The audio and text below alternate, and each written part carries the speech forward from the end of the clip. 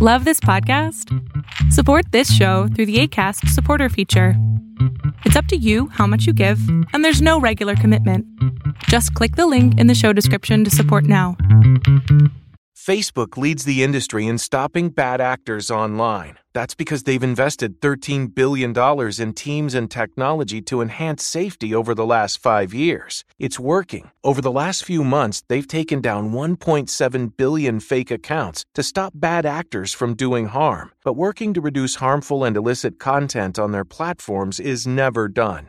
Learn more about how they're helping people connect and share safely at about.fb.com/safety.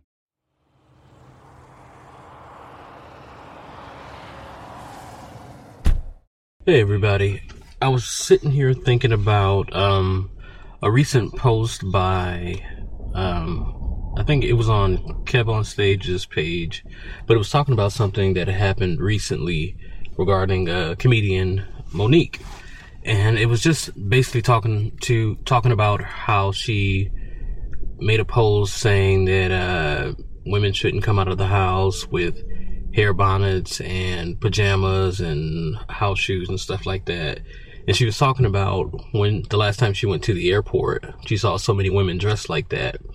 And on the Kevin on Stage app, they talked about respectability politics and stuff like that. And I was thinking more about, I guess, not so much respectability politics or Kev on Stage or even Monique to that degree, but I was thinking more along the lines of the many different facets of help in regard to public appearance, because Monique said that she had taken on the honorary role of auntie and was saying that she would approach women, tap them on the shoulder, and if they were receptive, if they were dressed like that, encourage them to basically honor themselves more, or to have more pride about themselves, or take more pride in themselves. And she never accused anyone dressed in a bonnet or wearing pajamas of not having pride in themselves or not having self-respect for dressing like that.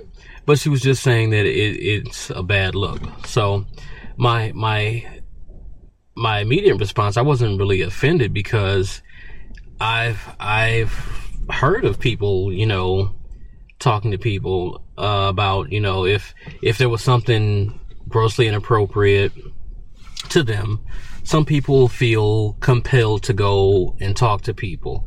There are some people who would be offended and who would never say a word about it.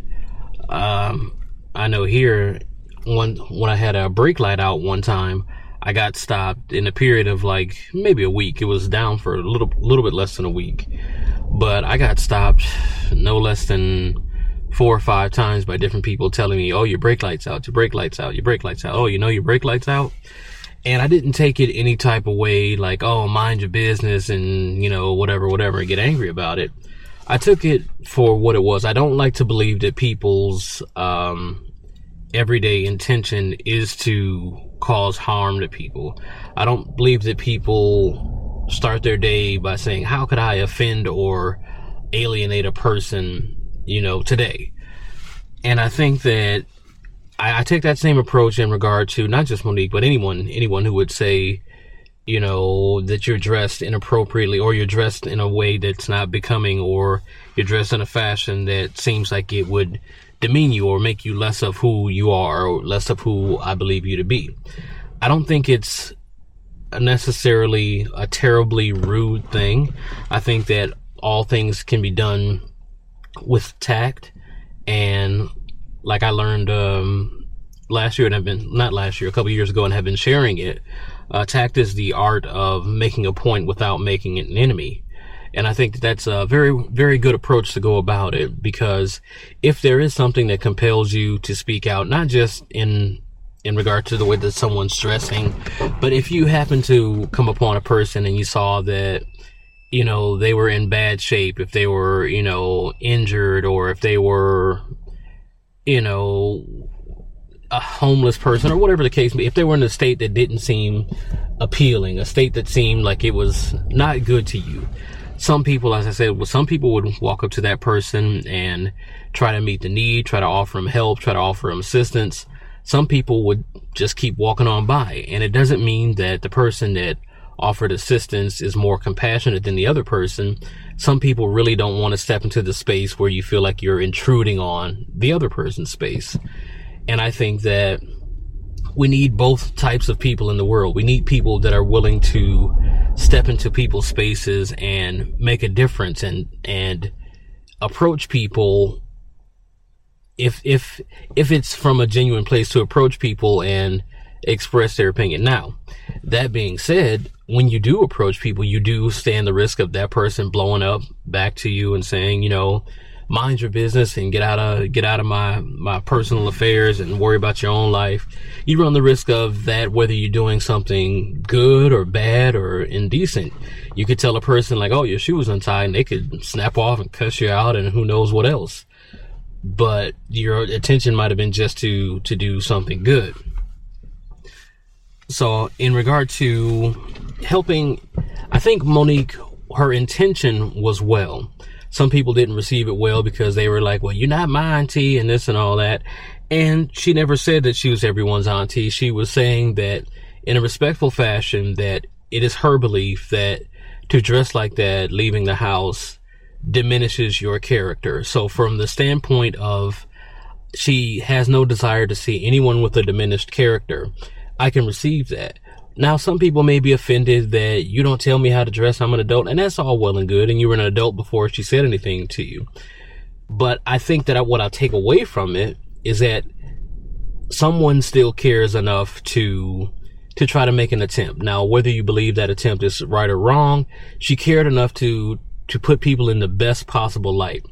And I don't know if that falls along the lines of respectability politics, which was kind of related to being akin to a subset of white supremacy.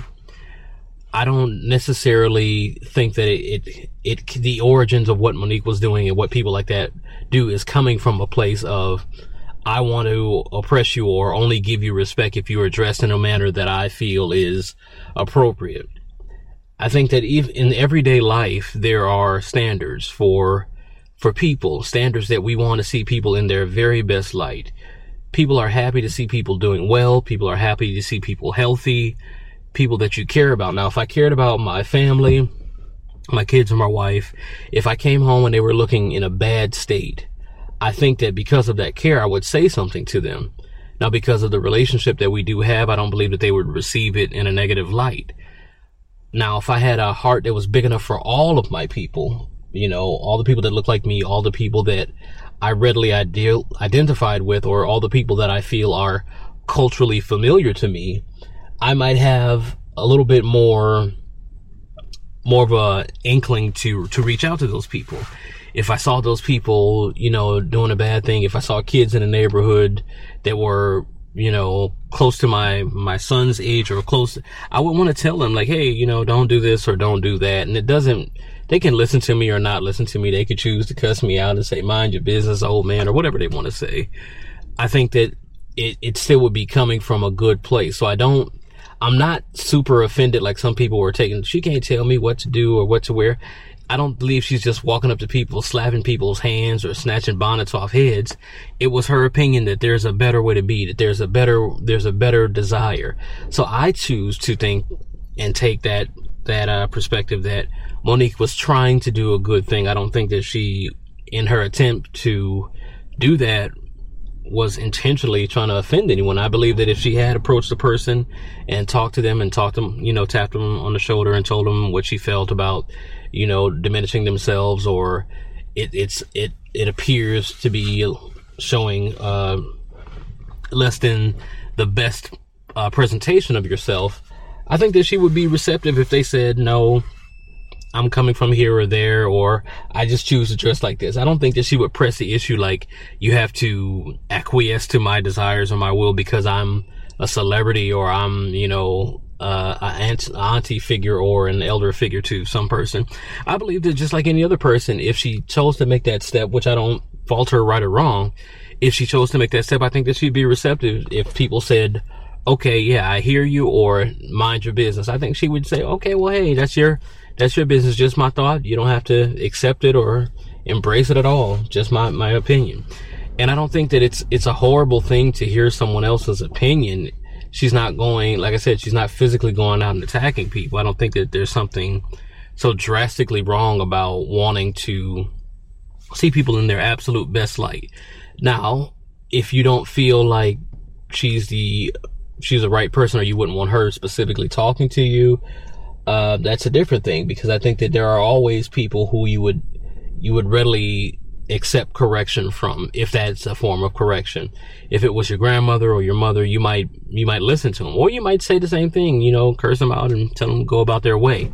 But I don't think it was a wholly bad thing for her to attempt to make a connection and attempt to reach out to people, to try to spread a little bit of a way that she felt that we could be better. And I don't think that that's a necessarily bad thing. Some people we can disagree on the manner in which she does it, but I think that we can't be afraid to talk to each other. Now, you can say that, well, she don't have to share her opinion.